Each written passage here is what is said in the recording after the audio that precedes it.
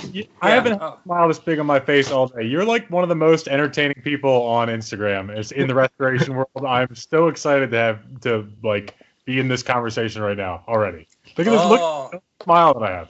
We just getting started over here. Thank you for tuning into the Restoration Podcast with James, Evan, and Dave, where we restore yesterday's tools for the craftsmen of today. Ladies and gentlemen, welcome back to the Restoration Podcast. Fellows, how is everyone doing? David? Well. Yes, very nice. Good. We are honored today to have a special guest for our second interview. If you remember way back, we interviewed Zach, the Tradesman's Corner. Well, today we have PJ, son of the Junkhunter. Now, he's got a lot to share with us. We are very happy that he is here to speak with us on the Restoration Podcast. PJ, welcome. How are you doing today? Prepare to lower your standards. Just heads up. Prepare to laugh. This guy is probably the most entertaining, hilarious person in the entire restoration maker community. He needs a bigger following. I cannot say enough good things about this guy. We're all going to be laughing our butts off the entire time. Not to put any pressure on you, but welcome to the podcast where I crash and burn. Get the hook. Okay, so we're all Instagrammers, and the thing is, I watch the same stories of the same people almost every day. It's the same people because they're entertaining. There's thousands of people in the maker community, but all of them, well, not all of them. Let me back up. A good chunk of them have no idea how to be entertaining. You don't have to be funny. You just have to be entertaining. Like, look at April Wilkerson. She is the happiest person on the planet next to maybe Ann Briggs. Okay. The two of them are just super positive, and every once in a while they're funny, but most of the time it's just super upbeat. And I love that kind of energy. And so that's what I try to put out, regardless of what I'm talking about. If I'm not in a good mood or I don't have something good to say, you won't see any stories that day. That's it. That's it. That's the bottom line. All right. That makes sense. So I guess we should start. I get maybe not the beginning, but a good starting point here. So PJ, your Instagram handle says "Son of the Junkhunter." How did that come about? How does that start for you? Oh, 4 several years ago, my pappy. Okay, so when I was little, my dad used to take my brother and I junk hunting. Those are his exact words. That's where the name come from. He said, "Come on, we're going junk hunting," and we'd go on Big Garbage Day. I grew up in Morristown, New Jersey, and there was a big garbage day. There isn't where I live now, but we would get in the car, get in the truck, and drive around and look for stuff that people put out on the curb, whatever it was. And, I recall this from the time of being around 7 or 8. It might have started earlier, but my memory's not very good. One of the things that I remember finding that was kind of like a big item that he kept for a long, long time was literally like a block and a half, like up and down a side street from where we lived. It was up on a hill. Somebody was throwing away. Do you guys know what the old drafting tables look like? That had the cast iron legs and the wood tops that they tilted. So these things were massive and heavy, and it had to be like 6 feet across by 5 feet deep, and then cast iron legs, and it's got the pedal and everything. It was just sitting there on the road. So, like somebody just put it out for the trash guy. And my dad took that. He had a silk screening business doing T-shirts, and he had that drafting table. Good Lord, he probably had it 25, 30 years until he sold his business. So, that taught me from a very early age that people throw out what's useless to them, but it can be useful to other people. And I can't remember exactly when I started like dumpster diving, but that was like it's like second nature. Like, oh, there's stuff in there. People put stuff in there for me to take. It's free. I just have to climb in and, not slip on like glass or anything that's going to cut me. No problem. I'm good to go. So, that was the junk hunting aspect of it. But if you want to back up just a tiny bit, before I was born, my dad had an electronics repair shop for TVs and radios back in the 70s, 60s, 70s. And when my mom got pregnant with me, she's like, listen, this kid's going to require money. So, we need more money, So then my dad became a sheriff's officer, and he closed down the shop. So all of the TVs and stereos and everything that were not repaired went into this 2-story garage we had in the backyard. And so there was literally like an entire garage full of junk. Like that's what I grew up with. It was there. And my dad, what he would do is over the years, he would put out like a TV and a stereo for garbage, 2 at a time. So the garbage guys would take it, because if you put the old garage out, they'd be like, nah, you got to pay for that. Yeah. So because he would put the stuff out, the way our house was situated, on the side of the house, we had garbage cans, and he just put like a TV and a stereo there. And it was at that point, it was like free reign. I could do like whatever I want. So I'd grab a screwdriver or hammer or whatever, and I just start taking stuff apart. And probably my favorite thing was when I was around 9, I took apart a television, and I found a wad of $1 bills stuck inside. Oh, wow. If you remember, those tube TVs, they had the handle built into the top for carrying. So in that handle, it was just a scoop. I found like 25 $1 bills, right? Nice. And I was so excited. I grabbed it, and I ran from the house up to the garage where my dad was working on a T-shirt design. And I'm like, look, I found money in that TV you threw out. And he goes, that's my money. I'm like, oh no, you threw it out. That's awesome. What an exciting childhood having, being in that environment, I'm sure. Yeah, that in and of itself is a great story, how you got started like that. And that's really cool to hear, starting out with the TV business and just kind of tinkering around. And I think that's kind of similar to how, we got started, back in the day when we were kids, just tinkering around, playing with stuff, and eventually it led to bigger and bigger things. And I think that's kind of like a common theme for restoration type fellows, and it's really interesting to hear. Thank you for sharing that. PJ, you are you as far as restoration for you? Is it a hobby for fun? Is it a side business venture? What does it do for you in your life? What does it give you? Is it therapeutic for you? Do you enjoy it? Like, obviously you enjoy it, but what does it give you? Okay, so when I moved to Pennsylvania, I was full-time in the film industry, film and television. Mostly I did production work, but it was very scaled back to like video editing for the most part, because it was remote and I didn't have to be on location. That's the male porn industry in Pennsylvania, I'm assuming. Totally, 100%. Yes, it's a lot of redneck on redneck action. That's where America throws away its iron and porn stars.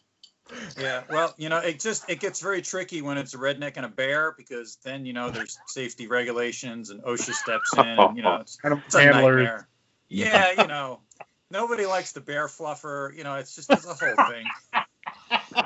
So.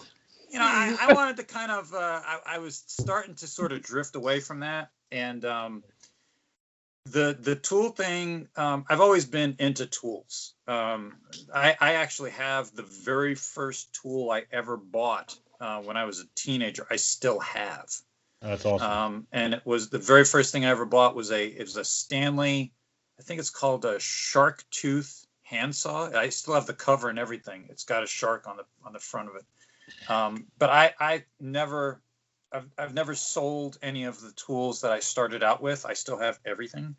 But as I started to get into the maker community, I've always bought tools as sort of a means to an end. I never really, in the beginning, I didn't have an appreciation for the history.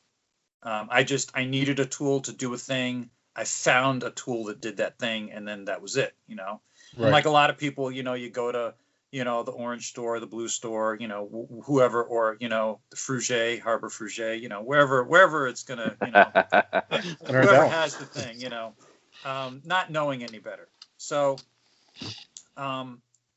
I think it was Chris Zepp was the one that put me on to auctions. And I got lucky. My very first auction was a live online auction.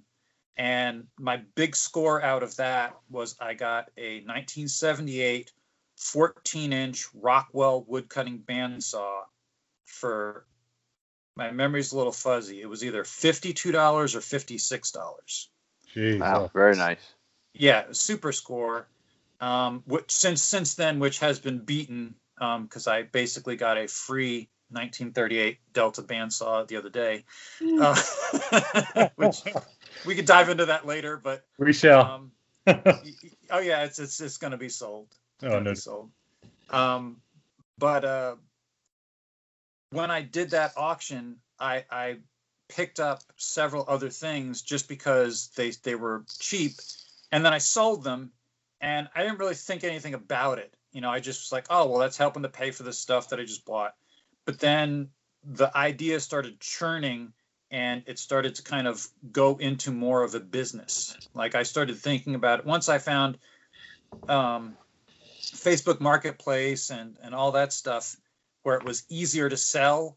The tool business became much more attractive because I come from a professional troubleshooting background. Prior to the film industry, for 11 years, I troubleshot electrical mechanical systems, printers and copiers and stuff like that. And I was the guy, like I worked for several different companies, for Xerox and Minolta and a few other places.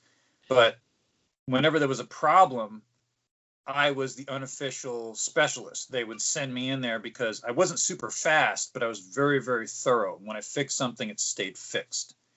So, a lot of these older tools, if you guys know, they're what I call simple machines. It's basically a motor and then some moving parts. There's no real difficulty.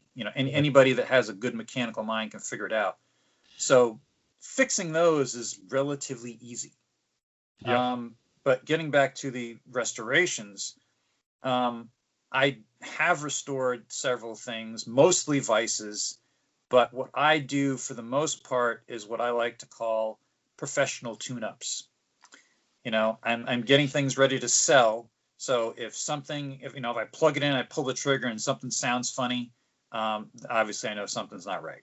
So, or if it doesn't start at all, I pull it apart. I've probably pulled apart, about 400 electric hand drills by now. I'm very familiar with all the varieties of all the smells and everything else that goes into them. And for the most part, they just need a cleaning. They need to grease. Every once in a while, you'll find something that's really bad.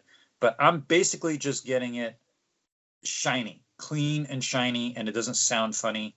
And people like that kind of stuff because if you look on Facebook Marketplace, most of the stuff that's for sale looks like it came out of a cave, and nobody wants that. Yeah. Well, we do.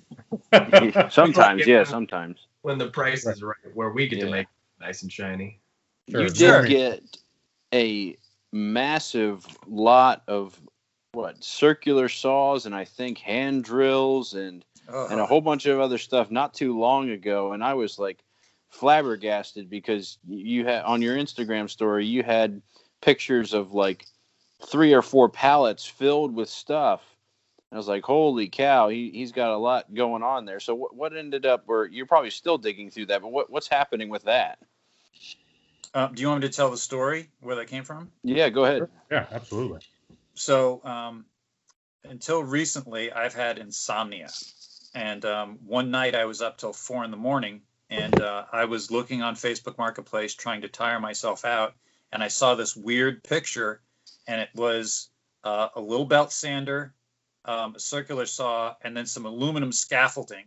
And that was it. That was all that was in the picture, one picture. And it said tools, $300. And I'm like, that doesn't look right. There's no way they're selling this stuff for $300. So then I scroll down, I read the description, and it says 100 tools, half of them circular saws. And I'm like, that sounds like a good deal. However, at the time, I only had $200. That was all I could spare. So I text the guy and I'm like, hey, I've got 200. I'm interested. Can I come take some of it?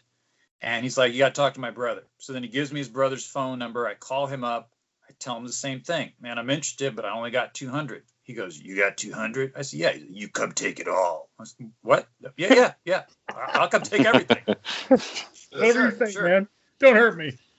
So this was the 3rd of July. He's like, can you come soon? I got a 4th of July party. I'm like, yeah, no problem. Yeah. When do you want to meet? So 2 hours later, I'm at this guy's storage unit. And when I say this thing is packed, he had 55-gallon drums full of tools. There was 12. My mind just blanked. The machines that play records. Record players. No, the big ones. Jukeboxes. Jukeboxes. Yeah. Jukeboxes. He had 12 jukeboxes in here. This place was just packed with stuff. And when I first saw it, I'm like, oh yeah, no problem. I get it all in the truck in one trip. Nah, he had a second floor that I didn't see. And the second floor was like covered, so I couldn't tell how much was there. I had to make 2 truckloads, and I had to do it a week and a half apart, because when I brought the first load, I didn't know where it was going. I literally had no clue where this stuff was going to go. I had to like rearrange my entire everything in order to fit this stuff. That's why you saw this stuff on pallets, was because I was trying to figure out exactly what I had and how it could be organized, because it was a nightmare. Sounds like it. It ended up being he gave me stuff that was not just tools. There was that stuff I did not count, but as far as I got all power tools, and I got 397 power tools for $200. Jeez, wow. Yes. That is out of control. Were they all the same era of tools, or did you find stuff across the gamut? I believe, I have to see if I can't do more research on it, but I believe I have like a 1920s, 1930s era Craftsman circular saw that is an 8-inch that has, the thing looks like a turtle. Like it is a massive beast. It has it's got 2 releases on the back of it to actually pull the whole thing up. Like it doesn't leverage up for the height. The height adjustment is vertical. Wow. And that sounds awesome. Think of like an Art Deco circular saw. That's what this thing looks like. That's awesome. And it's probably 75 pounds. It's not as heavy as you'd think, but it is hefty. It is definitely hefty. It's on the Instagram account if you guys want to look at it. I mean, it's very easy to spot. If you look at the pallet, it's the biggest one. It's on the corner. Do the lights dim when you start it up?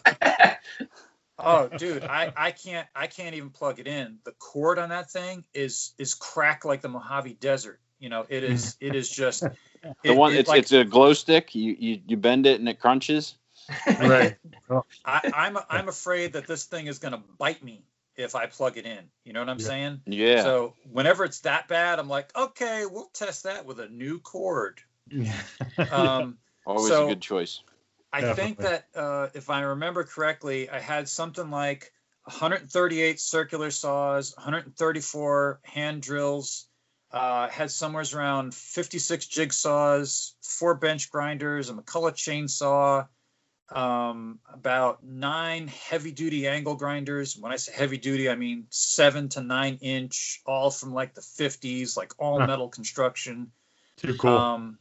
There was a lot of stuff. I mean, there were several things that were junk, but oddly enough, the junk stuff sold quick because I sold it cheap. Like I had circular saws from like Kmart, and J.C. Penney, and like Power Shop. You know, like just brands you'd never heard of. So I just put them up for like $15. And when you do that, I get what I like to call my discount shoppers.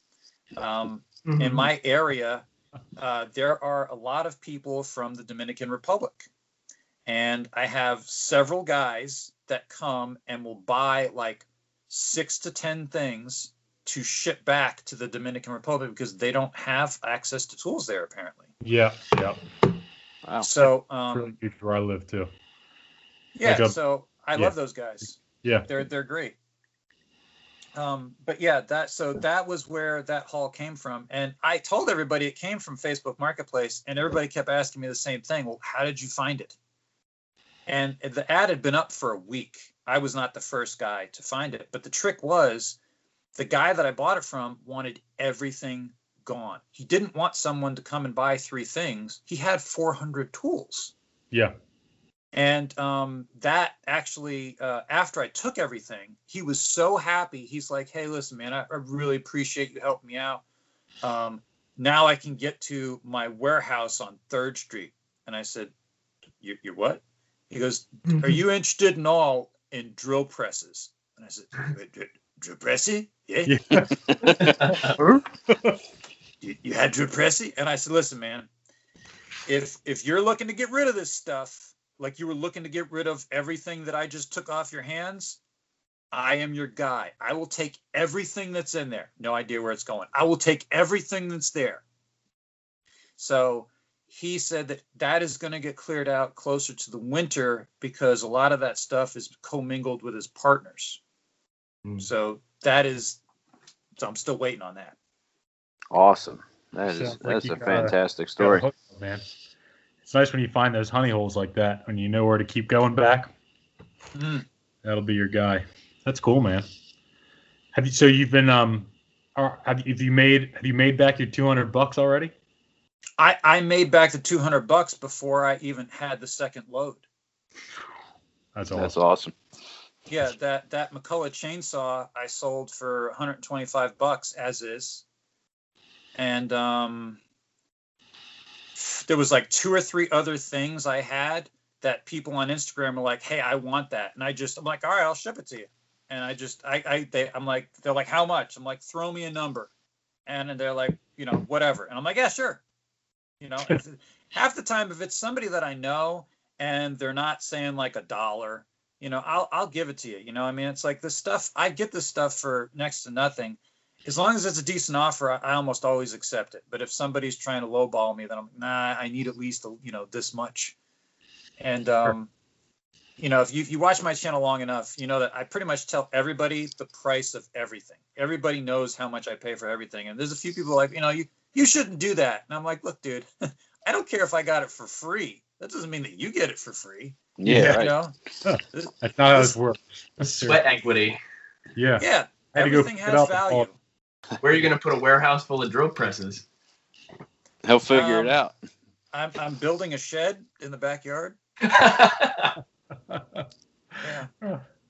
You're gonna have to do like James is doing. You're gonna have to build yourself a bigger shed with more storage for your collections. But speaking of sweat equity, that's why James is indebted to Dave and I for the next 512 years. Because we dug out that universal woodworker for him. All you guys do is find more of those for me. You guys haven't called me in to pick up the vise that's as big as a car yet. Well, when I find it, you'll be on your way. Don't worry. It's true. No, I will. PJ, tell us a little bit about your YouTube channel, man. Oh, geez. I have a love-hate relationship with YouTube because hate to love it. So years ago when I started the Junkhunter channel, I was trying to be constructive and informative and do not necessarily how-to, but, basically how-to videos. And what I found out is that no one cares if I do how-to videos about anything. They literally were just like, meh. I would be lucky if I got a single comment. And I stopped making videos. And what I started doing was I started letting my craziness come out on Instagram. And I started getting a lot of reactions from people. Everybody was really enjoying it because I was trying to be more polished in the early videos on YouTube.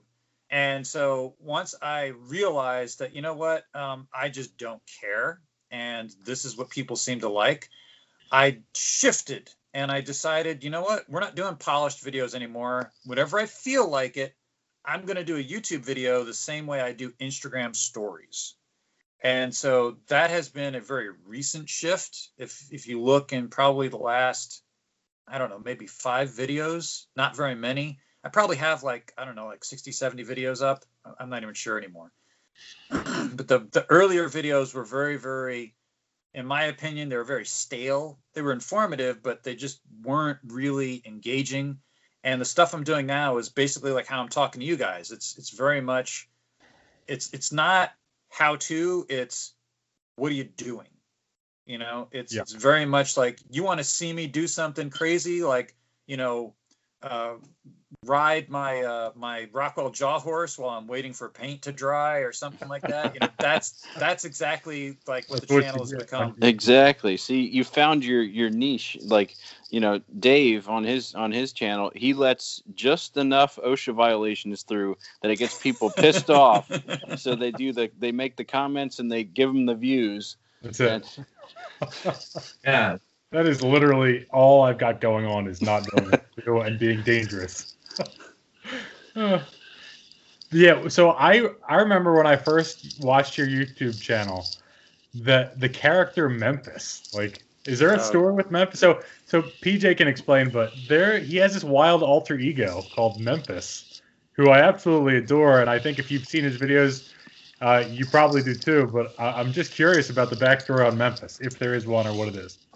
I used to live in Memphis, Tennessee for 10 years. And I pretty much tell everybody I did my time and I got released. Memphis, Tennessee is a very racially divided place to live. And in addition to that, there is an overabundance of rednecks down there. And it's very surprising to me personally, because I was under the impression that there was only white rednecks. I was sadly mistaken and surprised when I found out that there are black rednecks down there as well. Right. So rednecks do not have a color. It does not matter. There is all variety of rednecks. Oh, it's an attitude. Well, yeah, it is. It's more of a lifestyle. If I had to put a name to it. Yeah. And I had a neighbor that was 2 houses down, and everybody just used to call him Cigar because he always had a cigar in his mouth. He always had a stogie, whether it was lit or not. And literally, like, this is how he sounded. How you doing, Cigar? Oh, man, I'm doing real good. How you doing, man? And that's exactly how he sounded. And sometimes I could understand him, but a lot of times I would have to. I'm like, see, I don't. What did you just ask me, Cigar? I tell you, man, there's spider on there. Absolutely, 100%. Yes, thank you very much. That's so fun. Yeah, I'll get back to you on that. So yeah, sure. So what I ran into, he was a super cool dude. He just was hard to understand. But there was also a lot of ignorance down there. And we are all familiar with Instagram and YouTube trolls. And Memphis is my in-house troll. And a lot of people don't realize that. Everybody really seems to like Memphis, but he's like a pain in my ass. He really is. If you notice, like the last couple of weeks I've been doing stories, there has been no Memphis because he does not show up when I'm working hard. Whenever there's work to be done, he's nowhere to be found. He's only around when it's like we're having some fun, maybe rearranging the shop or doing something, or something breaks, or then Memphis is right there. He's ready to just jump in with his opinion of what I should be doing when he doesn't do a damn thing. I love it. But yeah, if you look at his videos on YouTube, they are completely different from mine because his are utter nonsense. His pirate channel, which is also on my channel, is called These Ain't Tools. These Ain't Tools. That's right. It's been a little while, but I remember. Yeah. So he'll take a tool that you think you understand what it's for, and he'll re-explain it to you in his language. So, and he had at one point when I put up the first one, it got 4 views, And he was insistent at that point that he was world famous because he had 4 times the amount of views that I normally get on my videos. So that is the origin of Memphis. It's basically brain damage from my time in Tennessee. Oh my goodness! Fantastic. That's wow. Too good. I appreciate the explanation. Yeah. So, overall, a quick question here. When you get something, when you get a new tool, you get a machine, I've seen your vices, and they turn out fantastic. You have a very interesting and unique approach to how you paint your vices, and I've never seen I don't think I've ever seen anybody else do it in the style that you do. If you've ever seen one of PJ's vices, he has I don't know exactly what to call it. It's unique. It's like blues and golds and highlights in certain areas, and they just turn out very, very cool. And so I see how your vices turn out, but when you get any other tool that you plan on using, or you, like you said, you find it for a purpose and it does this and you need it to do this, do you say it needs some work, do you go all out and completely redo it, or do you just get it to the point where it does what you need it to do? So I have a running list of larger tools that I would like to redo, restore back, or I say restore. I'm be honest. My stuff is not really restorations. What I do is what I call the better than new treatment. I make things better than factory, in my opinion. And, people could debate me on that, but I'm not interested in original condition. I'm interested in how it should have been, in my opinion, out of the factory to make this beautiful tool look more beautiful. I like finding things that have shape, because shape equals accents. If something is just a flat box, there's nothing I could do with that. But, if I've got raised lettering, or I've got like pinstriping in the casting, or any kind of anything that's engaging, that catches your eye, that is immediately something, I got to accent that with gold, because gold, and I want to redo all I would say like half the things in my shop and make them that way. And it's on my list, but bigger things take longer time, and they also take more space. And I don't have like power wagon room like Dave, Right. So, I have to be very picky. The vices are small and can be stowed away if need be. So that's typically why the vices have been redone a lot. I like to make them look like shop candy. That's the term that I like to throw around. I've got a buddy of mine named Andrew. He'll probably never listen to this podcast, but he lives in Staten Island, and he bought a house up here in Pennsylvania because he wants to live here eventually, but he's got like 5 houses in 5 different states. Anyway, I redid this little Craftsman 4-inch vise, and I made it, I can't remember if it was the Iron Man vise or not, but it was red and gold. It might have been red, gold, and silver. And he comes to pick it up, and he looks at it, and he goes, "Oh man, this thing is too beautiful. I can't use this vise on anything. I'm gonna mess it up. I don't know what I'm gonna do now." I said, well, he says, "Can't you sell me like a crappy vise or something?" I said, "No, I don't do that, man. If you want a crappy vise, go buy it from somebody else." But this thing is too beautiful. I don't know. So it's in his bedroom now. Nice. Like at Evan's house. Yeah. Pretty much, yeah. Oh, that's cool. That's funny. I love the ones that you make that are kind of like seems to be like your sort of your branding with the blue, like the brilliant blues and the striping. Like we've seen. I saw that one video of the restoration you did on the vise. That seems to be like your kind of trademark. Would you agree with that statement? It's sort of your color scheme almost. Blue and gold are my colors for sure. I would do blue and silver, but my issue with the silver is it doesn't give enough contrast, because I always have at least the vice jaws and the I don't know what's the part of the vice that goes in and out, the throat. I don't know what that's called. The slide. The slide. Yeah. The slide, which I don't know why they painted it from the factory. That should never ever be painted.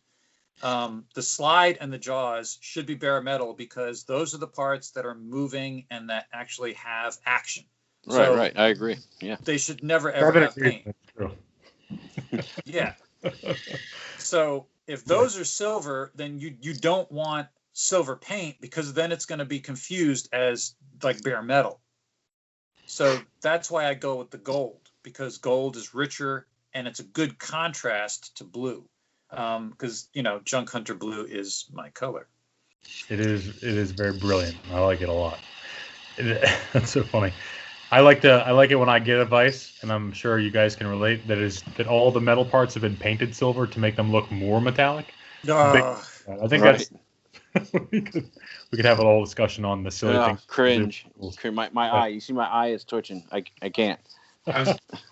I was gonna say that's the perfect segue. When PJ reached out that he has listened to all of our catalog of podcasts, he said he would offer some controversy. And if Evan's eyes are already twitching, I'm curious what in our catalog PJ is ambitious to school us in all the things we seem to have already agreed on.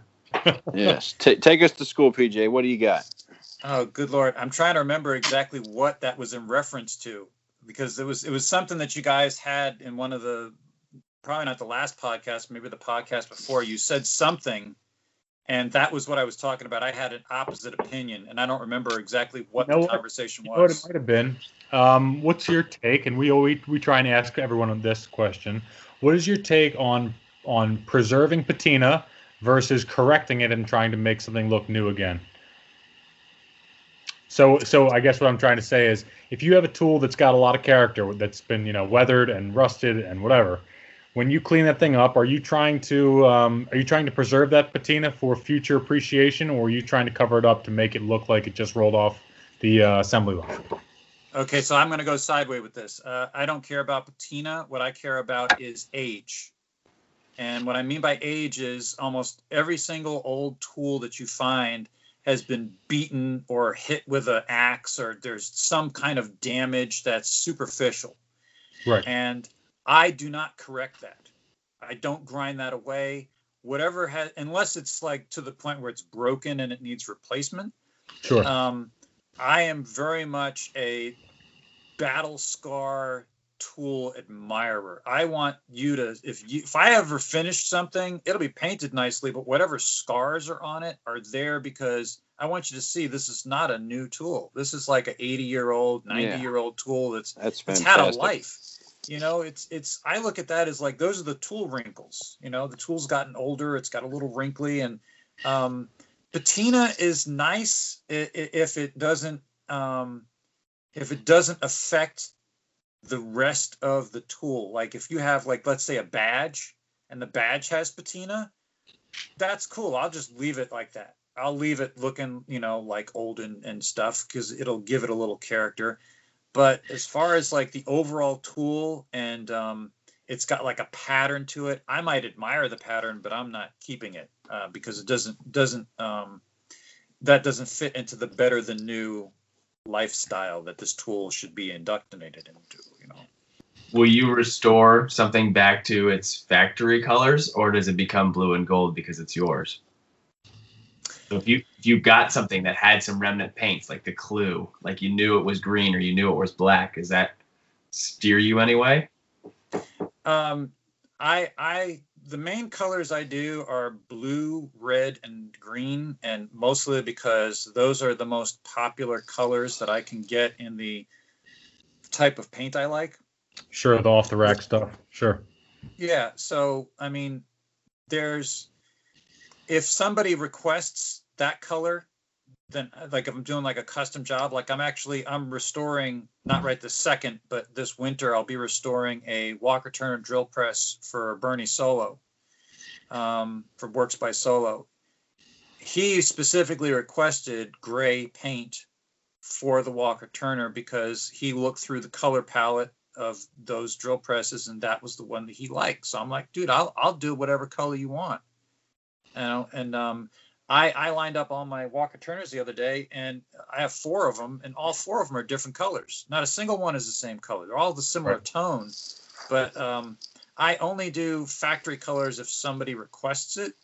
But mostly for me, I find factory colors to be boring. They're just they blend into the background, and that's not what I want a tool's life to be. I want, when you walk into somebody's shop, I want their eyes to go directly to one of the tools that I did and go, man, that looks awesome. Where did that come from? I'm with that. There's something Fantastic. about it, yeah, especially a lot of the old tools that had such cool lines that we all appreciate. There's something about bringing out some more to it. I tend to be a factory guy just because can be kind of uninspired, but there's something about seeing something that's kind of reached its utmost potential by getting some real fire in it, by giving it a cool color scheme. But I think, you did that with the engine, Dave. I did, and I was just thinking about my engine. Yeah, the factory engines were silver. Every bit of them were silver. Mm-hmm. That red, it's funny. Some random dude comes up to me or walked by the shop yesterday. I was like, "Oh man!" Look, I down in South Philly, this old black man, real friendly guy. Tim, we met yesterday. Go, "Oh man, that thing looks fast." I was like, "Yeah, it looks fast." And that is all it does, is it looks fast. It's that your mower goes faster than his engine does, but it looks fast, and that's what makes it cool. Like, you look in, you're like, wow. Mm-hmm. So there's something there, big time. Yeah. So like I was going to say, we kind of got, I guess, I don't know what the correct word is for it, but we kind of got dumbed down or dulled down a little bit by, a lot of the stuff we work with is from, the World War II or immediately following era. Good bit of the stuff that we deal with, and all of that was war finish, which they just spit out everything in Battleship Gray, and here it is. So it left a lot to be desired. So when you see that, there are some people that are, I want this to be Battleship Gray because that's the color it came with. But then, PJ and others, they say, you get this drill press, you get this bandsaw, and hey, I could paint it gray because that's what it was. But no, it could be really, really beautiful if I do X, Y, Z with it. And that's a really cool spin on things. I think that's great. Well, I think there's one thing. It's like, if you're going to be in the business of selling used tools, to make them kind of humdrum, like if you're trying to sell a house, you paint all the rooms beige. You know what I mean? Because you don't want someone to come in and say, well, I hate this color. But somebody might walk into the room and say, I'm in love with this color. It's amazing. It's one thing when you're making tools for yourself, like on PJ, I think do you want to keep in that amazing blue vise that you did? Is that your personal vise? Oh, no, that you're talking about the Athol 624 that's in the YouTube video? Yeah. So that I sold that Father's Day this year to a woman who bought it for her husband. And I told her, I said, listen, there's a YouTube video for this. Here's the address and everything. Have your husband look at it. You could see it from beginning to end, how, what happened with this vise from the time I got it until the time you're taking it. And they reached out to me after he got it, and they watched the video, and they're now following me on YouTube because they want to see more stuff. That was, ironically enough, I now have another Athol 624 that I got out of that huge closed woodworking shop that I hit a couple weeks ago. Right. So I do have the vise, but not that one. Sure. Very nice. Very nice. What I was saying was, you can get more appeal with the just standard stuff, but if you're making things for yourself and you want them to be however you want them to be, it's kind of nice to be able to go out on that limb and make something kind of a little fancier or whatever. Yeah, because when you're scrolling through Facebook Marketplace and you search Vice, you get the whole gamut. You you're scrolling through, you get the ones that are, the dirty straight out of the barn. You get the ones that are painted completely silver. You get the ones that are painted completely black. You got the ones that are painted completely red. But when you're scrolling through, PJ has finished a Vice restoration. You don't even have to click on it because it's him. When that blue and gold starts scrolling through, and you're like, no, PJ's right there. Anybody that paints an entire Vice, and when I say entire, I mean handle and jaws included, one color, needs to be drug out into the street and lashing, beaten with that Vice. Okay. Dude, I bought a Wilton. I think it's the C4. It's the giant one, right? Oh. Yep. Okay. C3 is the biggest one. Yeah, C3. So I bought it from this guy on Facebook Marketplace. Local guy from South Philly, had no idea what it was. He called it a hydraulic vise. I don't know what that means. I was excited to learn what the Wilton hydraulic vise was that I'd never heard of. But anyway, he had it, and it was in this great old industrial finish on it, and it looked cool. It was all chipped up. And when I got there, it was painted freaking soup to nuts, head to toe, in orange spray paint, like thick as shit, big runs all over it. He's like, "Oh, I repainted it for you, pal. Made it look real nice." I was like, "You son of a bitch. I love the way it looks before, and it looks terrible now. Like, handle, everything. Like, no good. Jaws." So, where did you bury the body, Dave? Yeah. He was a big, scary guy. He would have had me. I didn't have a chance. But, yeah, it's fun.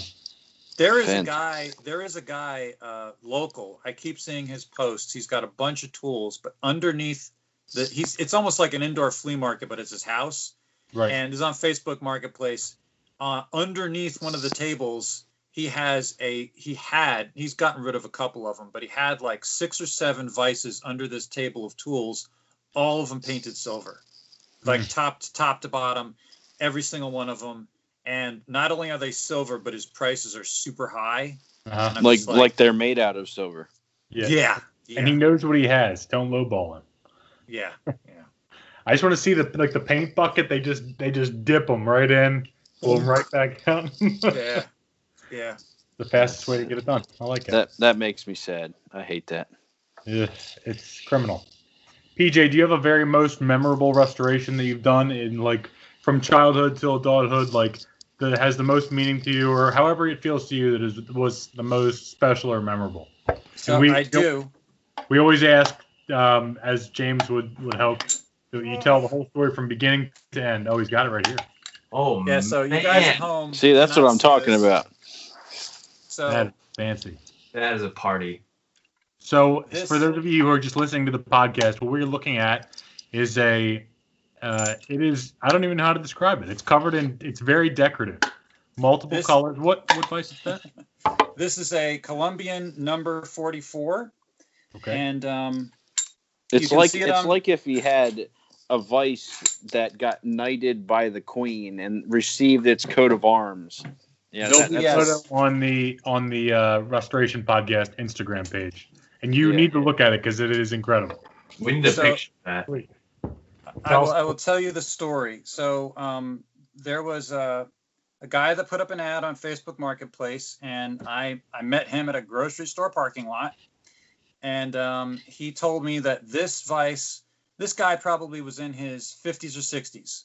And he said that this vice was his father's vice, and he bought it brand new. And the guy that I bought it from sounded to me like he'd never used it. Like his father died and it was his vice, but he just kept it because it was his dad's and he wanted to pass it on. And so I bought it from him, and I had fully intended to redo it and resell it. And the more I stared at it, when you see the pictures of this, you'll notice that the Hardy hole has what I like to call a castle turret. It's a conical turret that is where the hole goes in from the top, and it just looks like a castle. And I've never seen another vice like that. I've never seen that style before, and I just kept staring at it, and it just started to do something in my mind, and I couldn't figure out exactly what, but I knew that I could not get rid of it. So I have a tradition for New Year's. I don't drink, and I don't like big crowds, so I never go to parties. on New Year's. So I started a tradition, I don't know, maybe about 10 years ago now. I start an abstract painting on New Year's Eve, and then I try to finish it New Year's Day. But sometimes it might be like the week after New Year's, but it's basically I start it in one year and I finish it in the next year. And it's always abstract art. It's always been on canvas. But this year I had planned to do an abstract tool art painting. And I started to lay it out, and it was very complicated and everything. And I just was like, I wasn't feeling it. And I was just like, I don't know. And I kept stalling. And then I'm like, maybe I should just paint that vise. And so then I got the vise out, and the entire thing is abstract. It is a story vise. The vise is painted like a castle that has a blue and silver dragon laying on top of it. If you look at the details, it is sitting in a valley. There's a green valley underneath it. There is a blue moat going around the bottom. And then you have pennants for the castle. You have the castle walls. It has, the drawbridge on the front. It's got the fire breathing from the dragon. It's got the dragon's teeth. So there's all the elements of this dragon sitting on top of his castle, guarding it from anybody. And this was a total shot in the dark. I had no idea how people were going to react to me doing abstract art on a tool. And I want to say that's probably the most popular post I've ever had. Everybody really, really loved it.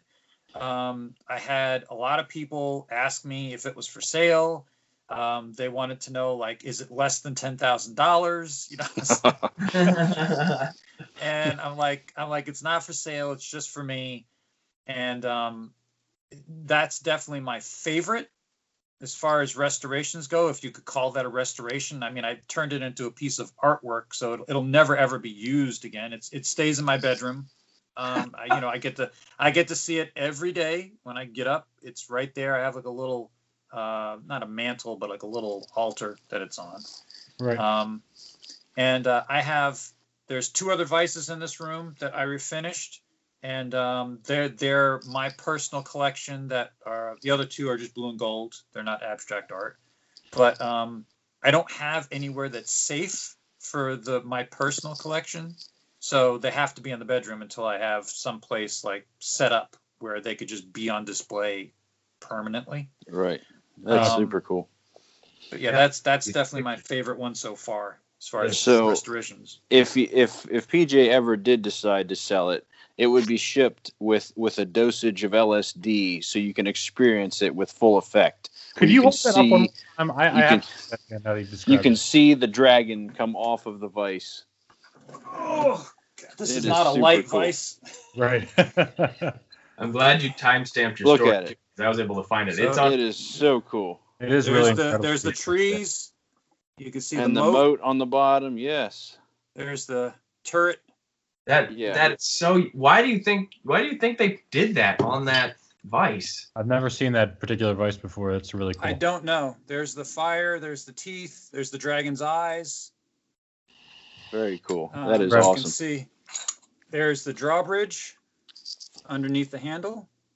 We will definitely be posting a picture of that on our Restoration Podcast Instagram. Have you ever seen a vise with a turret? I have seen a similar one that had a smaller version of that, but nothing that substantial. I haven't seen that before. That is very cool.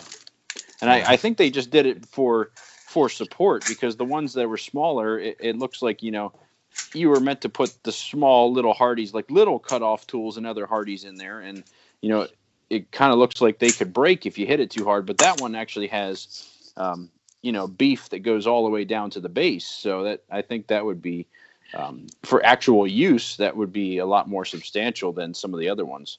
Yeah. I think it's safe to say that a lot of your restorations, are the ones you really do have almost like an art quality to them. I mean, a lot of guys just kind of slap paint on it and make it look new again, but there's a lot of they're almost decorative. I mean, really, the work that you do. And guys, when you do listen to this podcast, you need to check out PJ's Instagram, which is PJ Galati, GALATI _ son SON _ of _ Junkhunter. You have to check out his page because it's incredible. The work that he does is very unique, and he's a really unique guy, and that's obviously why we have him on the show today, because he's just a cool dude who does great work, and those are the people we're looking to talk to. So absolutely. Unreal. Thanks, man. I appreciate the praise. Sure. I regret all those underscores, but it was too late once. That's cool. No, I mean, you get there. You get there just. So to sum it all up and bring it all together here, PJ, do you have any final words or thoughts that you'd like to share with the listeners about anything? I'll share something that I just learned today, which is definitely I can't remember if you guys talked about it or not. I had a guy in the Facebook Vice Collectors group that recommended using Simple Green to remove rust and paint. Yep. And I heard it maybe once or twice, and then I had a conversation with him, and he's like, yeah, you got to leave it in there for like 4 days, but it'll take it off. So I put a bunch of stuff in there, from like a fully painted vise to a fully rusted pipe vise, and I left it in there for 4 days, and it takes off like 98% of the paint, but you still have to use like a wire brush to kind of scrub it off. Sure. Yeah. And then with the rust is on there, but it's loose. So if you take a wire brush, it just like brushes like off, right? Like you're brushing your teeth, basically.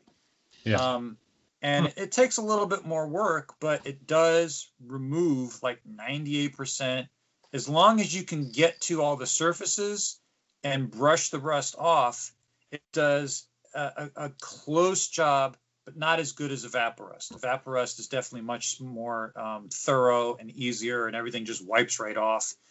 But, it's much less expensive. I got 5 gallons of Simple Green for, I think, $36.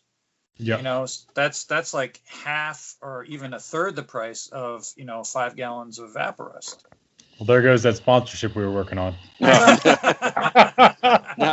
I've had the same experience with Simple Green, and it does work. It does take a little bit longer, but Evaporust, I do agree. It is pretty simple. You just dunk it in there and you wash it off. Simple Green requires a little more finesse. You got to wipe it and scrub it and leave it in there for adequate time, but it does work. Just like you say, I've had a similar experience. I prefer the Evaporust, but what to me this tells me is this is simplifying a step. If I've got anything with paint on it, I'm just now going to dunk it in the Simple Green, because that'll remove the paint. I don't need paint stripper. Right. So absolutely. That's the way that I'm looking at it. And then whatever, I'll give it a scrubbing, and then I'll put it in the Evaporust to get the rest of the rust off. That's how I'm looking at it. It's more of it's like a pre-step than it actually is a replacement. I don't think it's a replacement at all. If I could and I had unlimited funds, I would just have Evaporust all day long. Sure. But that is not in the Junkhunter budget, Right. Yeah, it's good. I feel like Simple Green is great for stuff that like it's sort of on the back burner.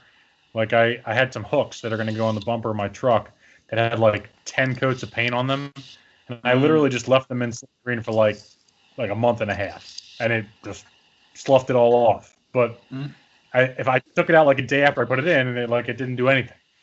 So it's just one of those things. If you've got time, it's fine. Absolutely. Thank you, PJ. We appreciate that tip, gentlemen. Anything else we would like to discuss for this episode?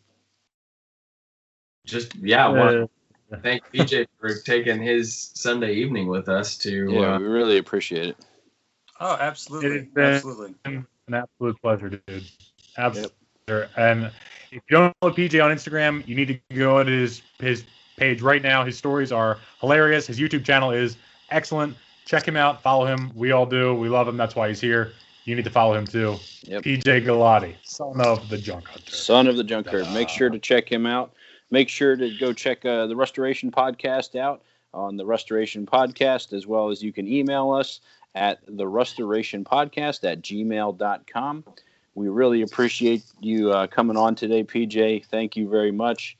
We hope you enjoyed it, and we know our listeners will enjoy hearing from you as well. Thank you. I appreciate you guys having me on, man. Like I said, I've been listening since you guys started, and I like the evolution. You guys, there's definitely been a progression, and you guys got your rhythm down, and I like hearing you. I wish there was more. I don't know, there was more episodes. We're getting there. We're in season 2 now, so we're trying to progress. That's right. Coronavirus put a little bit of a damper on things because we're all dying and things. So yeah. We're back. Well, PJ, you weren't a downer. You definitely brought us the next tier higher. So for that, we thank you. Thank you. Absolutely. All right, peoples. We'll see you on the next one. All right, Evan, you send us out? Yes, sir. This has been the Restoration Podcast with James, Evan, and Dave, who restore yesterday's tools for the craftsmen of today. All right, everybody, have a good night. Thank you. See ya. Bye. Bye. Bye. Deuces. All right. Well, that was fun.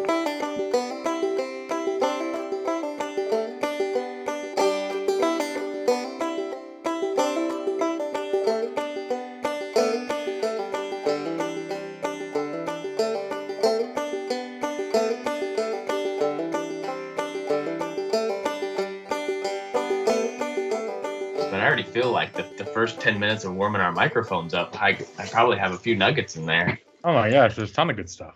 We're on a good. Absolutely. You want to record now? Yeah, You want to do a post show? Yeah, I'd started. Well, Okay. I do need to get going. My wife is dealing with a crying child right now, so I need to go help her. Imagine having children. Yeah. You have one question to answer first. What is that? You know what the question is. I don't even have to say it. Come on, man. I'm not sure what the question is. The Oh my Walker God. Turner industrial drill Oh, press. right. Yeah. I want it so bad, but that's. Is it the one that we talked? Did we talk about that one? I don't think we did. I saw it on PJ's story. It's the bigger Walker Turner, like the one that you and I have, Dave. It's a bigger model that has the power down feed. Ooh, I know. And it's really nice, and I want it so bad, but I just can't right now. I got so much stuff in the garage. I want it, but Can I'll have I to get get back it to you. so that I can tempt Evan even more with it, and then it's Yes. gonna be 5 or 6 hours away from him? Yes. Pennsylvania. We'll put you up, buddy. You're good. I do need a drill press.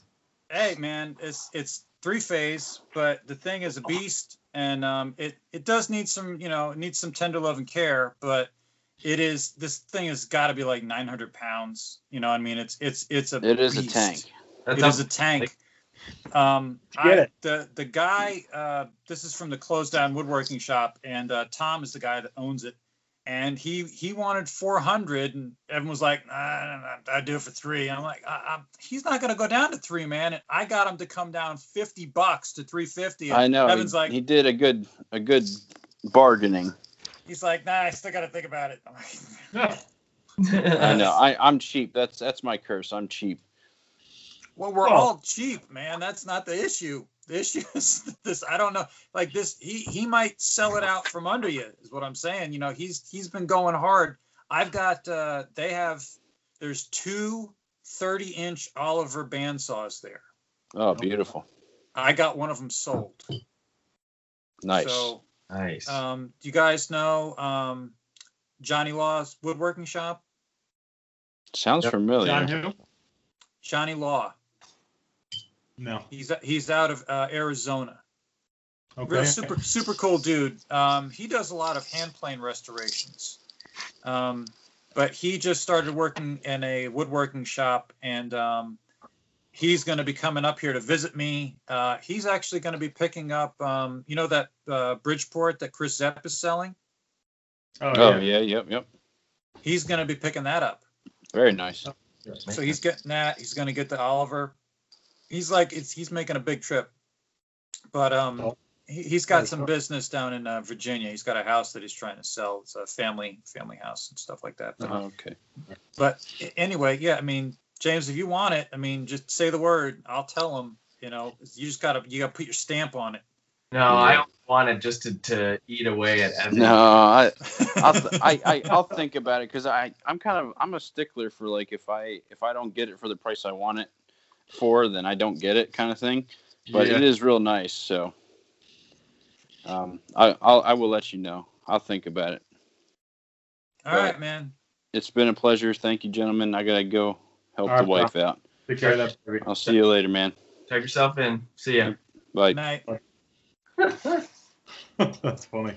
All right. I always get nervous about three-phase stuff. I mean, I know it's easy to get it down with like a phase converter or whatever, but it's just being a money pit because you got to go buy more stuff for it. And it's not easy. You're either spending $500 on a phase converter, or you're spending $500 taking a motor and creating a generator and then getting your three-phase that way. It's a pain in the butt.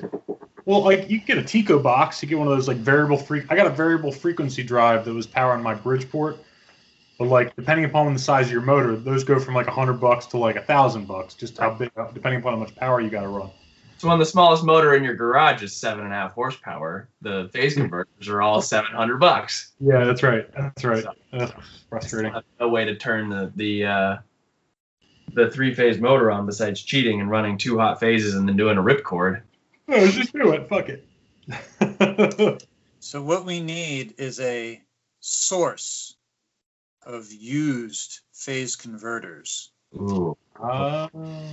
That is the question of the hour, where to find those, because I feel like those are, once the company winds up selling the one machine they have, they keep their phase converter and use it for the next machine they get. But there has to be a supply of them somewhere. Somewhere. Exists. Right. They need the daughter of the phase converter restorer. Right. Daughter of the phase converter. I don't. No, it's funny. But see, once you have, I've never looked for any because I don't have room for anything three-phase. I don't have room for anything big. I have next to no room as it is. Running your garage? Yeah, it's running out of my garage, and my garage is 14 by 19. Okay. Super small. Yes. So even that the metal cutting Delta, the wood metal with the transmission that I got, right? That does not have a home. Like I built a little dolly for it, a narrow profile dolly, just so that I could wheel it around the shop and hide it. But it doesn't have a place to live because there's no wall space left. I bet you can't wait to have that shed done. That's going to be awesome for you. Is that going to be a workshop shed, or is that going to be like a tea room? Like, what is that? That's going to be mostly wood storage and possibly big tool storage for big tools I buy that I need to sell. Okay. I'm actually contemplating doing like a pirate ramp so that I can get stuff in there, but then remove it when it's not in use. Sure. But yeah, it's mainly storage. It's to get I have a ton of wood in the dungeon that I need to get out of there, and just being in the shed would be fine. Nothing's going to happen to it. I need to reclaim a lot of space in the dungeon so that I can reorganize and just have more control over, like let's say this guy, next week, the guy with the drill presses is like, okay, man, come get, I've got 80 drill presses in this warehouse. Come get them. I'm like, what the hell am I going to do then? Where am I going to stick 80 drill presses? I don't know. That's always a struggle. I can relate. I could relate. Garage. Yeah. Yeah. You come down, just dump them off on me. I'll help you sell. Yeah, pretty much. That was the struggle big time when I was in my basement shop. That was terrible. It was like I found it. I kick myself every day right now. So right now I'm trying to find a sheet metal shear and a sheet metal brake for starting to make some parts for this truck.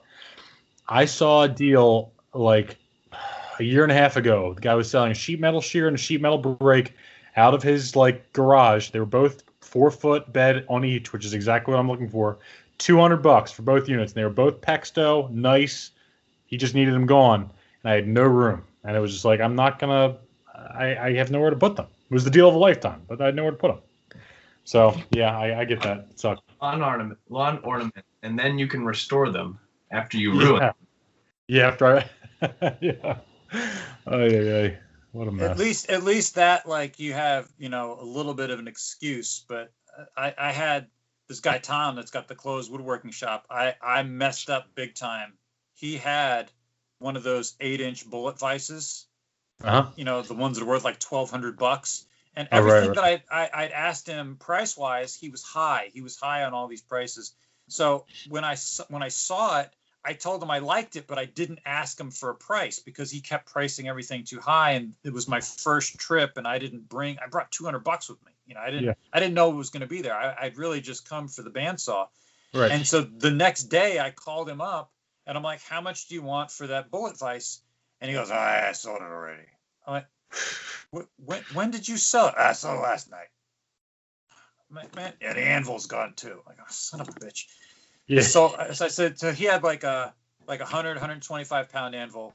And I said, how much did the anvil go for? 400. I'm like, all right, well, 400 is a decent price. How much did the vise go for? 150. Oh.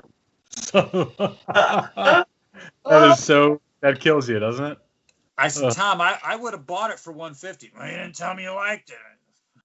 I said, I needed more money. I'm calling you today, man. So when I went back a second time, I asked them prices on everything. Tom, how much is that? What about that right there? How about every single thing I saw?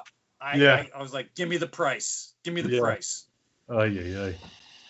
So that's so frustrating, man. That's so frustrating. Yeah, you don't do this full time, do you? This is not your full time. I am doing it full time. Yeah, I started to say it in the but I got sidetracked when we were recording. So I rarely do film editing anymore. I do have like one client left that I'm still working with, and every once in a while somebody will pop up. Yeah. But really, I'm kind of burned out on it because there's a lot of bullshit involved. I can hear that. There's a lot of the main problem with the film industry is everybody's got a vision of what they want, and your vision and their vision are almost never the same vision. Sure. So when you do something for them, whether it's editing or filming or whatever, they're going to see this thing, then they're going to go, okay, that's not what I wanted. I want you to do this. Then you do that, and they're like, oh, that's not what I wanted. Change it this way. So basically, you got about 5 renditions before you can get it to where they want it or where they'll accept it, which is very, very frustrating because I don't like repeating myself. Yeah. You know, I'll do one revision, but after that, you know, it's going to cost the money and nobody wants to pay. Yeah. You know, so then it becomes an issue. So I really don't want to deal with that. The one client I have left, he is an art benefactor, and we do these little like mini documentaries on living artists. And he just purchased like a catalog of 35,000 photographs from this photographer that he's got, like, he's like super thrilled. Like they're right now they should be doing like a tour, like all of these. He's got like 12 photographs that should be going to all the museums, but because of COVID, they're not. Yeah. But anyway, this guy is probably the best producer I've ever worked with, and he's a full-time OR nurse in New York City. Mm-hmm. So he's the guy that he gets all of the tools ready for the doctors. He has everything stocked. He knows what the doctor needs before the doctor asks for it. So he does the same thing with film. Like, he pre-disasters everything before it gets to me. So when I am talking to him, he already has everything figured out and he knows what he wants. And the two of us have a very, very good relationship. I've worked with him for like 10 years. Cool. So with him, I'll go do like whatever. Like, he's talking about like going to Guyana to film some stuff in Guyana. I'm like, yeah, dude, let's go. Because I know that he's going to have everything taken care of. And he pays me well too. He's not like trying to nickel and dime me. Like I did like a little rough edit on something that we're still working on. And he's like, we're not done, but I want to give you some money. How much do I owe you? And I'm like, I don't know, $300, man. He goes, I'll send you 500. That's awesome. Okay. Yeah. That's sure. a good kind of work. Yeah. Yeah. So him. Yeah. Now, do you do enough now? Are you able to live comfortably doing the tool sales? Works okay for you, or like you could always use more money, you know. Well, there's always more, but what I'm hoping is once I get the shed done and I have more storage, I'm going to be able to pick up bigger tools that will sell for more money. Yeah. So I'm hoping that there will be sort of a quantum leap with the storage. It'll be a quantum leap in sales price, and then with that, with more capital, that also gives me more buying power when I go to an auction or I go to like a closeout and I buy a bunch of stuff. I have the ability to buy more than I normally would. I would say like when I go to an auction or a place that has a lot of tools, my average price is like $100. I pay like $100 for like a truck full of tools. I went a couple of weeks ago. I lucked into this closeout. It was a antique/junk store, and everything was $1. Oh my God! Yeah, everything was $1. Yeah. And this is a good story. So I actually didn't pay $1. I was prepared. I had a hand cart and I had a milk crate strapped to it. I went in because I figured there was going to be other people there. I grabbed a bunch of tools, put them in there, went up to the front, paid for it, took it to the truck, dumped it, came back in, grabbed a bunch more tools. So by the third trip up to the front, these two guys know that I'm there for all the tools. And so they started being like, they stopped counting how many tools. They're like, that looks like $20. Yeah, just give us 20. Yeah, sure. Here you go, $20. Yeah. So I didn't know how much I paid until I actually got home. But the big thing that was there was there was this corner section of the building that was sort of like a workshop. There was tools all over, but this had a concentration of tools. And attached to this broken down workbench, there was a Massey quick release undermount quarter turn woodworking vise. You know what I'm talking about? Yes. Okay. So cool. Look it up. Google it. It's on my Instagram. I took pictures of it. Okay. So I'm there. I had gotten one. I got two from somebody else, and I sold one to somebody else. But then another guy on Instagram said, "I want one of those," and I'm like, "Dude, these are super rare. I've only ever seen 4, and I was only able to get 2 of them, right?" So I see this at this place, this dollar closeout, and I'm like, "Holy shit!" I told the guy it'd be $150. He goes, "I don't care. I'll pay $150." So it takes me like 15 minutes to get this thing off the table. Okay. Whoever had mounted it did not mount the top jaw flush with the surface of the table. And this casting was a hollow casting on the back. So when I got all of the nuts released, I'm trying to push down on it and it won't push down. And it's because inside the casting, there was a pecan and an aluminum capacitor that had rolled in place. And so I'm pushing down and it's basically locked to the table because of this nut and the capacitor. So I'm like, I couldn't figure it out. I'm like, shit, that's what it is. So I bust out the nut, I bust out the capacitor, and then I have to basically break the entire table to get this thing off. And it's like 47 pounds. This thing is heavy. Yeah. So I bow-legged carry the thing up to the front, put it in this pile of tools that I've been building because I stopped taking stuff to the truck. I just started making a pile next to these guys. And they're like, "Yeah, that's okay. Just make a pile." So I put it down on the ground, and the big guy looks at me and he goes, "Yeah, it's not for sale." What are you talking about? It's not for sale. Everything's $1. Nah, that was mounted to a workbench. We're not selling stuff on a workbench.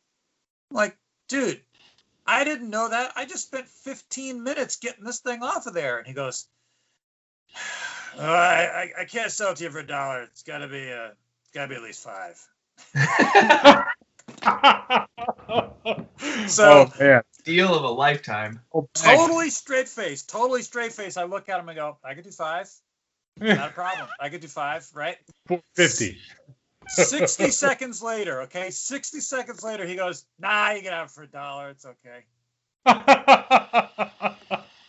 So, oh my God, I love it. I want to go to this place.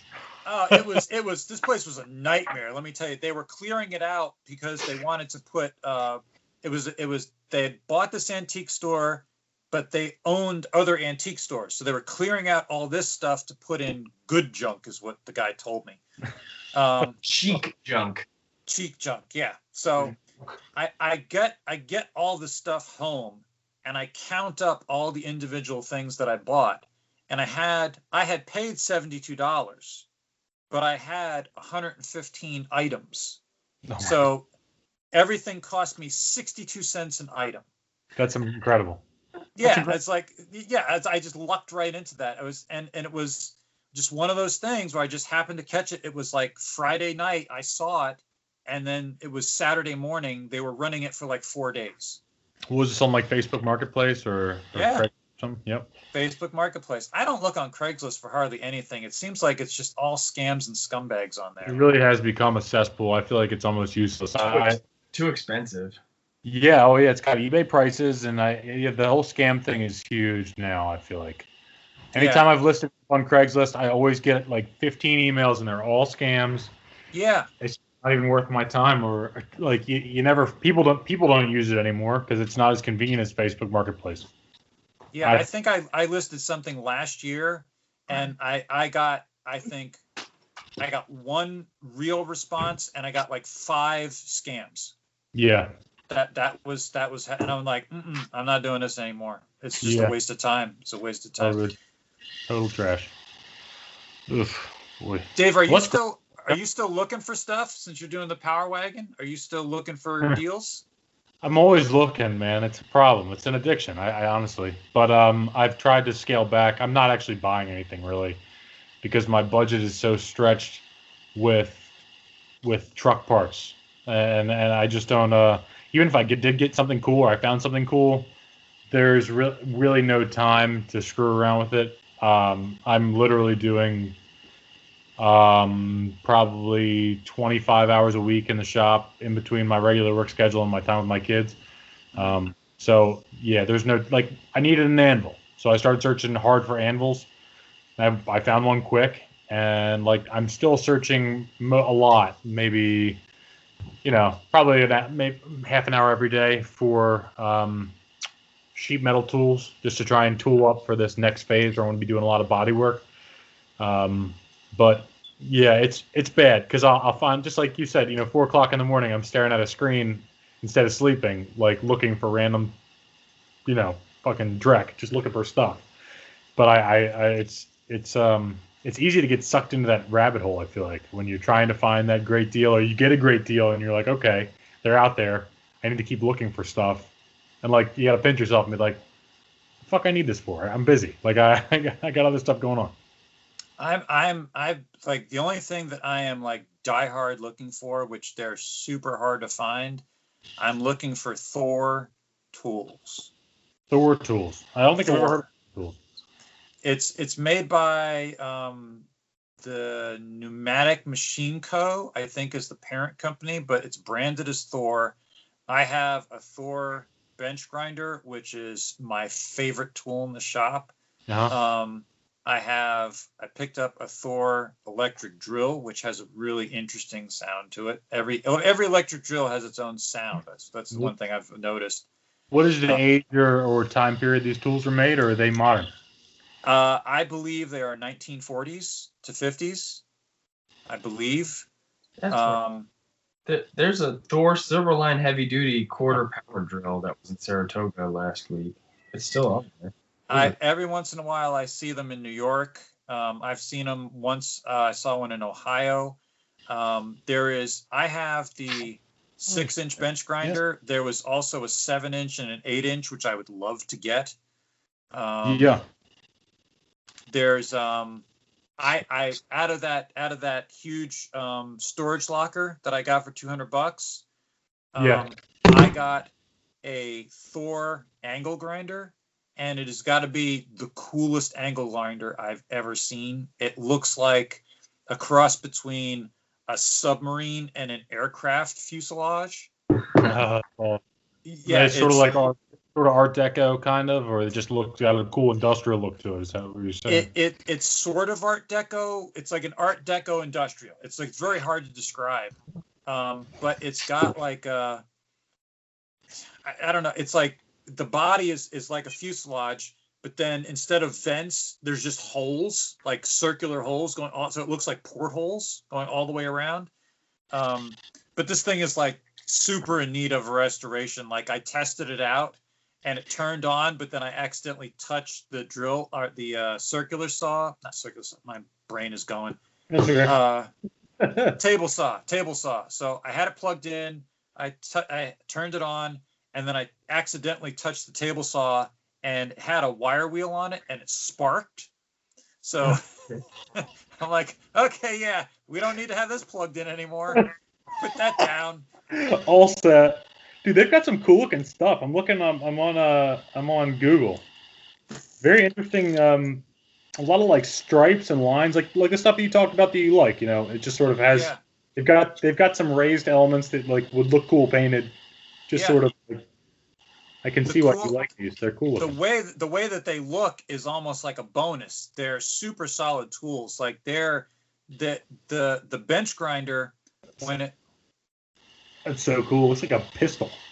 Yeah. That's not the drill I have. I have one that's probably a little bit newer, but that holes. The holes. That's what I was talking about. It's like just round holes. Yeah. But the bench grinder, when you turn it on, it spools up, like it goes, and then it gets real quiet. And I'm like, holy shit, this is like super cool. Like usually it gets louder as it goes. This gets quieter. I'm like, I need more of these. Sounds like my Paul's production, like this is from you said it's like from the 30s, 40s, something like that. Yeah. Yeah. That sounds like my repulsion. I've got this repulsion induction motor that's like really old school like that, probably 50s, but it's got that spool. It's really noisy when it starts, and then as soon as it gets to that certain speed, the weights it like separates and it spins super quiet.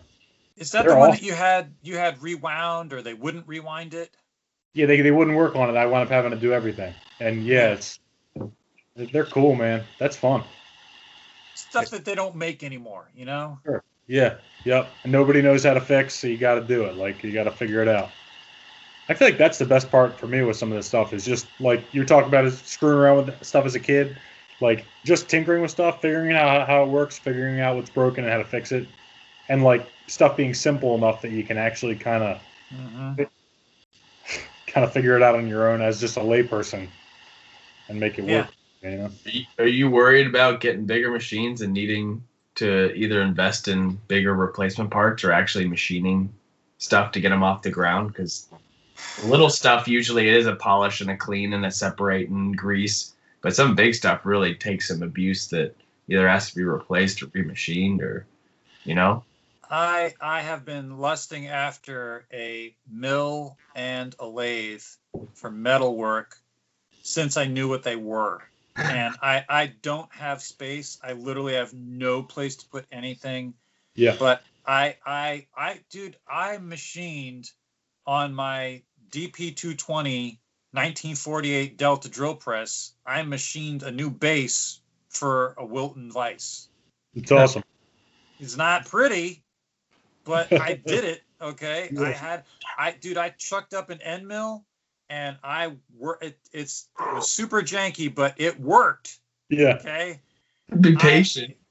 I went super slow. I made a jig, had to make a radius. I was supposed to go Saturday. This guy would not give me any prices, but he had a machine shop that he was getting rid of all his extra stuff. And he said that he had several rotary tables. And I'm like, dude, give me a price on one of them. And he goes, they're all going to be super cheap. Just come and take a look. I'm not giving prices out. You got to come. And I'm like, come on. He's like an hour away. He's in Scranton. And I was going to go. And then my vice dealer called. And I ended up spending $175 on vices. What are you going to do? That happens. Get your fix. Yeah, I'm like, well, okay. I won't get a rotary table, Well, you can't interrupt the flow. If vices are paying the bills, then you gotta keep the lights on. This guy he's literally across the mountain. He's like 20 minutes away from me. His name is Mike, and he goes and rounds up vices, and then he calls me, and he's like, come take a look. And he'll usually have like one or two like Chinese crap vices that he thinks are worth something, but then the rest of the stuff is all old school American, and his prices are usually very reasonable. he sold me a 4-inch post vise, blacksmith vise, that was missing the spring and the back plate for $75. And then I got 2 4-inch vices. One's a Colombian, one's a Wilton, $25 each. Then there was a 3.5-inch, I can't remember what it was, for $20. Another one for $20, and then one for $10. Good margin there, man. Yeah, I mean, those are my prices. He's tried to sell me stuff that's more expensive, but I'm like, so he knows, like, I have a range that I go in. He had, that Wilton vise that tilts, that it's the square body that's on a hinge, so you could tilt it sideways. He's got one of those, and he's got it up on eBay. He's like, I got it on eBay for $125, but I'll sell it to you for $50.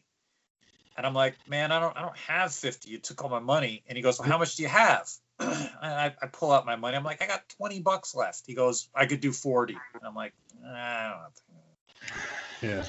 So that stuff's all cool if you're like a collector or you're an aficionado of this old stuff. But like, if you're selling tools, like, nobody wants a 120-pound vise, like, for their basement janky work table. You know what I mean? Like, that's not selling. I don't know. Like, unless you're trying to sell to other collectors, that's not really what. Yeah, collectors will pay that. You're absolutely right. But normal person, it took me that Athol. I had that listed for not quite a year, but almost a year. And I had it listed for $350, and I ended up selling it for $300. So, I gave her a discount. I had no problem with that. A lot of times with that high-end stuff, I'll price it higher just so I could drop it, just so people feel like they're getting a deal, because they almost always will ask, But then you always got the knucklehead, you have something priced for $350. He's like, will you take 100? I'm like, get the fuck out of here. Yeah, right. Seriously. People can find the balance between making a nice offer and being disrespectful, Yeah, there is a range. There is a. You have to understand who you're talking to. That's the key. I understand, like, whatever the price range is, there is a margin, and you can first off, you can never go below 50%. That's an outright insult. Sure. But depending on what level it's at, like, if you've got an item that's $200. You could ask for $50 off, and they might go for it. Yeah. But if you've got something that's $50 and you ask for 25 off, people are going to look at you like you got a hole in your head. Yeah. Yeah. Yep. You got to be an expert negotiator. I feel like that's an important skill with this. We haven't really talked a whole lot about that, but I mean, I certainly expert negotiator, but there's a whole conversation there. We messaged a while about having an episode just about buying and selling etiquette, and just the rage that's induced when you try and buy something and like halfway through a reasonable conversation, someone just disappears. Like, if somebody comes in and says they're going to pay me full price while somebody's haggling me, I'll say, look, this guy's about to pay me full price. Do you want it? I started talking to you first. Like, I'll give them the opportunity, and then they'll, go away. But like, when you're working with somebody, and I know people are working and whatever else, but you're working with somebody on a deal and then they just disappear, or they go and go, after you talk to them for 2 days trying to figure out a price, this other guy's going to give me $10 more. And you're like, come on, man, I'm trying to drive out there. Like, you're trying to get me get a few extra bucks. Like, just infuriates me. But when you guys have that episode, have me back on. Seriously. We know you have the expert level. Oh, dude, I am a plethora of information when it comes to that exact subject. I just had a weird experience. So I had a little Hitachi random orbit sander. Okay, nothing special, $35, and this chick named Bonnie messaged me like 2 weeks ago, and she's like, "Is this available?" And I'm like, "Yes, it is." 2 hours later, it's available. Hello? And then I'll wait 2 days. Do you still want this? Nothing. Yeah. Then literally 2 days ago, she messages me. is this still available? I'm like, yes, it is. I have 2 of them. And then I'm like, and she's like, oh, I'm going to be coming through Beaver Meadows. Can I stop by? Yes, you can. What time do you want to come? Silence. For 3 hours, silence. And I'm like, what the hell is going on? And then like, I'm literally about to go inside to eat dinner. And she's like, I'm about to come through Beaver Meadows. Can I stop by? And I'm like, how far away are you? 5 minutes. Okay, yeah, come stop by. So she stops in, and I understand exactly why I had the interaction I had with this woman. She's like 30, 32 years old, and she is this like 4'9" hippie chick, okay? With like white girl, the dreadlocks, the shawl, everything. And she comes into my shop, dude, and she's just like awestruck. She's like, oh my God, your shop is so awesome. Everything is so organized. Oh, I love it. And she just starts going and just like staring at everything. Not really saying a lot, just like staring. This is awesome. And then she sees the shed in the backyard and she walks around it and she doesn't say anything while she's walking around it.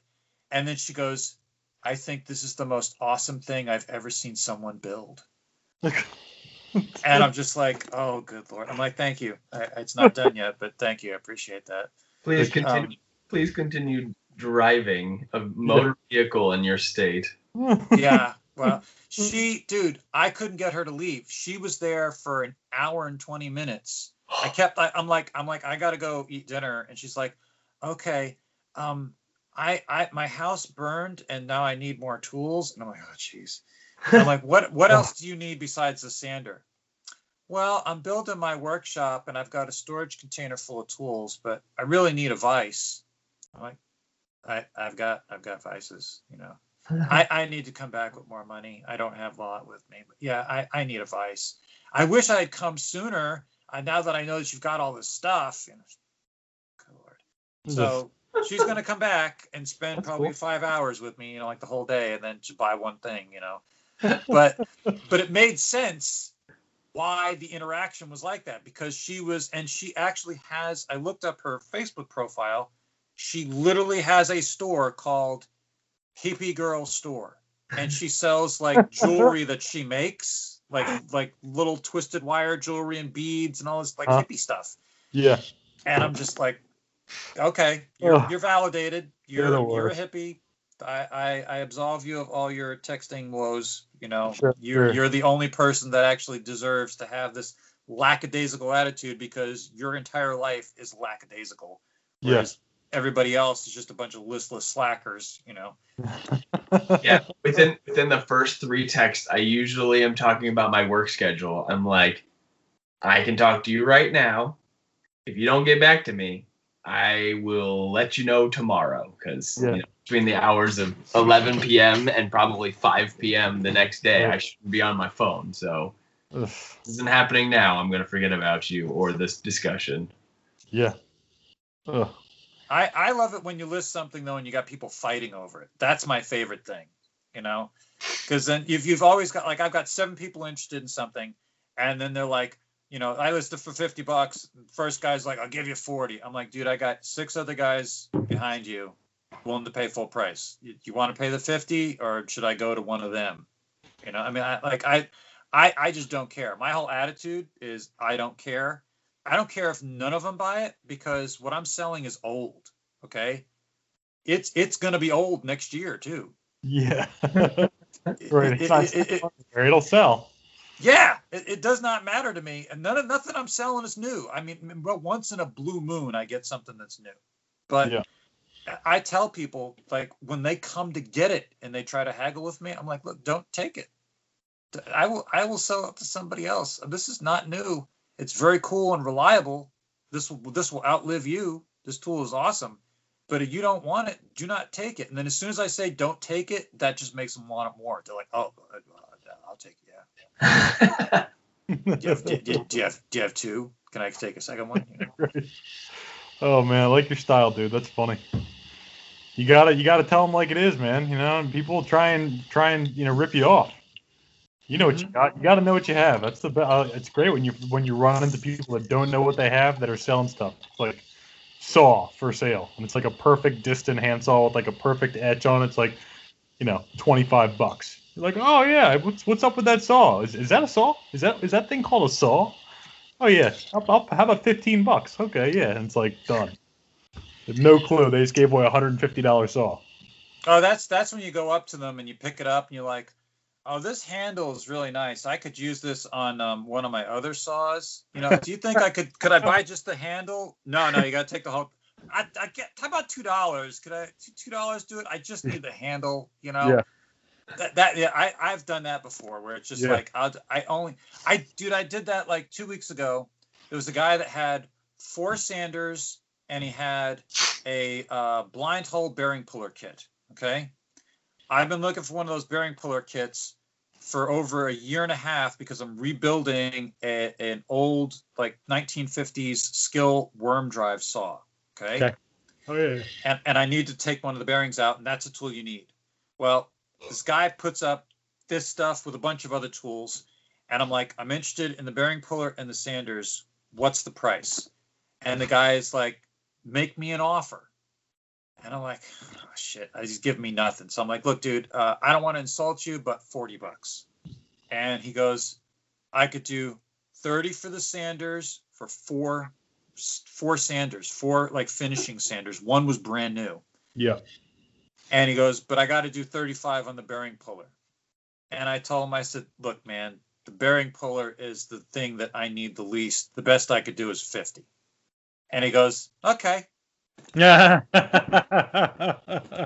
So I went and I got it. I paid $10 a tool. I looked up that bearing puller kit. It turned out to be a Pittsburgh Tools, so it's a Harbor Frouget special, but I didn't know that. Yeah. But those things are pretty solid. It's all steel. There's no real complicated parts. Sure, they get those. They sell that exact same tool in a different box now for $73 today. So I was like, I'm good. I try throwing out the wrong terminology with people sometimes just to see if they're paying attention or if they just think that I'm stupid and they'll give me a good deal. Like I was at this one shop and there was just like probably 6-inch vise, had 6-inch jaws. I want to say it was a Colombian, but I was like, oh wow, like that's the coolest anvil I've ever seen. That would make a great doorstop in my apartment. How much do you want for it? Like what's it worth? It must be how can I pay you by the pound? And the guy's just like, he didn't buy it at all. I mean, I think he thought I was stupid, but he didn't like feel bad for me and try and give me a good deal for my apartment doorstop with his anvil. Like, you wouldn't believe how much those are worth. I was like, really? It looks like a big paperweight. It can't be worth anything. No, not buying it at all. He's like, you'd be surprised. It's worth $500. I was like, oh my God, really? He was trying to sell you a Colombian for $500. I don't remember what it was. It was a huge vise. It was so big he had it on its own dolly. It might have been bigger than 6 inches. It might have been an 8-inch. I don't remember, but it was huge. And I remember just being like, let me see if I can scam this guy and see if he'll give it to me for way less than it's worth just by being dumb. And it totally backfired. But it was worth it. It was worth it for my own laugh. Have you found any vices over 4.5 inches jaw size where people aren't asking a stupid amount if it's in a decent shape? I figured as soon as you cross that 4.5, that's my line, at least searching forever before I got my Athol. Between 4.5 and 5 inch, people just go, oh, this is a big vice. I'm going to add at least $100 onto this. Dude, I've gotten plenty over 5. I got 5 and 6 inch for next to nothing. Just you got to find a motivated seller. Yeah. Yeah. I got one for $40. My apprentice, I paid $40 for. That's 5. Mm-hmm. But just guy just didn't. I don't think he knew what he had, or he maybe had trouble selling it because it was so big. Like, just didn't think it was worth much. It was in rough shape. It was all rusty and shit. But like, maybe it's just New Yorkers then. No, yeah. I mean, it also depends. I mean, like right now, I mean, these are not good vices, but I have like 2 2017 Craftsman vices. Both are 6-inch. They're the same model. Mm-hmm. And I mean, they're China made, but they're Craftsman. Yeah. I think one I paid $20 for, and I think the other one was 25. Well, maybe. But they are 6-inch vices. They're nothing special, but you can find them now. The problem I find with the older vices, like you're talking about the 4-inch, a lot of those old vices, 4-inch was the standard. Yeah. So like trying to find a 5 or a 6, they're just more rare. They're harder to find. Yeah, that's fair. And like they're not homeowner grade. That's stuff you're gonna find in industry. Nobody's putting a 5, 6 plus, 7, 8-inch vice on their workbench. No. And they're not doing heavy work. No. I think trying to remember now. I have a Coachmaker's vice that I got from a guy that's it's I haven't done anything to it. I can't remember if it's a 4-inch or a 5-inch, but I basically paid $30 for it, and it's a 73-pound vice. That's awesome. It's a Simplex, I think. Okay. Yeah, and then I've got a 4-inch Prentice, a number 20 that's got the swivel jaw. Yeah, that's the one I have too. Nice. Yeah, so that was same place, like 35. So I haven't done anything. I'm contemplating keeping that and replacing the vice that I have as my main vice in the shop. I really want to get like a Wilton C1 or like a C1 would really do me nice. But I just haven't been able to find a bargain on one. Everybody wants like a mint for them. That's is the C1 is that one of the bullet ones? It is. It's a bullet, but it's got the pipe jaw built into it, so it's got a raised up jaw. I can pick that. It looks sort of like a dinosaur, less like a bullet. But yeah, I don't know why that's what I want, because I never use the damn pipe jaws. I've never used pipe jaws. I have pipe jaws on the one that I'm using now, and I maybe have used them twice in 20 years. But sure. I am an options guy. I have to have the option. Yeah. So when you need them and you don't have them. I don't have any pipe jaws right now, and it's pipe jaws forever were there for when everything was lead pipe and copper pipe and everybody was brazing and soldering to Kingdom Come. Now nobody does that. It's all PEX. Yeah, that's true. Mm-hmm. How happy does it make you guys when you see a listing where someone's like 8-inch vice and it's how far the vice opens? Yeah, especially when I search for 8-inch vice, or when they have a really good-looking vice that looks big and they have nothing for scale. Yeah. Don't list the jaw size on it. And then you message them and they don't respond for like 4 days. And when they finally do, it's like, oh, yeah, it opens 6 inches. And you're like, do I have to hold your hand through this entire fucking process? I had a lady that had, do you know the FPU vices that have the dovetailed, the dynamic jaws in the back? It's Polish made. Not FPU, FTP. I think that's. OP? I don't know. It's I don't have it in here. It's in my shop, but it's if you unwind it, the dynamic jaws in the back, so it moves away from you. I think I've seen that style vice before. Right. So they come in 3-inch going up to 6-inch, and I have a 3-inch. Right. Oh, yeah. Those are cool. So this just happened a couple days ago. This lady had one, and she listed it as a reed, so she didn't know what it was. But she's got it listed for $100, and then she has it with a Colombian, and she's got $100 for that one too. But she said she'll take $175 for the two of them. And I'm not interested in the other one because it's all rusted to hell. And I said, what size is the reed? And she's like, I'll get back to you. It's not next to me. I don't know. So then she gets back to me like a day later after I hound her all day. And she's like, it's a 6-inch. And I'm like, okay, would you take $75 for it? And then nothing, no response, just dead silence. And I'm like, hello? And she sees the comment, but refuses to respond and just totally ghosted me. She's Googling, how expensive are reed vices? Yeah, you know what I don't know. I found a couple times, just a random thought that popped into my head. I occasionally will search for things like clamp, just to see the dumb people that list a vice as a clamp. Oh, yeah. You know that they list it like that. They're already dumb, so the opportunity for you to exploit that for major profits. How about the vice grip people? Vice grip. Oh, right. Oh yeah, It's a vice grip. Yep. Got this nice bench vice grip. It's a bench vice grip. Dude, I used to have a business, so I've been in the fire service since 2007. Anyway, I used to restore leather fire helmets because the old style fire helmets are actually made out of cowhide that's impregnated with resin. And so I would search all the time for these helmets, and I finally I saw one listed one time, and it was listed as Helment, Helment,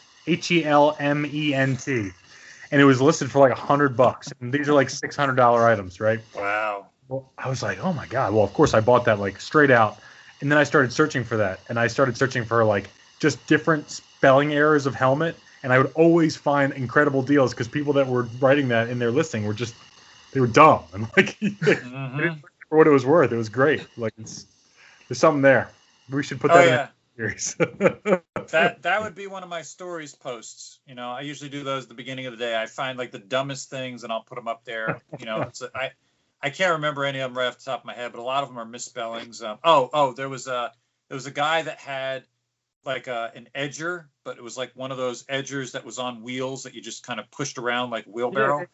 And it said, good ard tool. The Y was missing. Uh-huh. Or no, it wasn't the Y. They hit a U. So it said UARD, and it just said good ard tool. and I put up a listing and I said, oh, this looks perfect. My urds could use a new tool. You know, seriously, man, it's just like proofread your shit before you post it. I mean, come on, you know, it ain't that hard.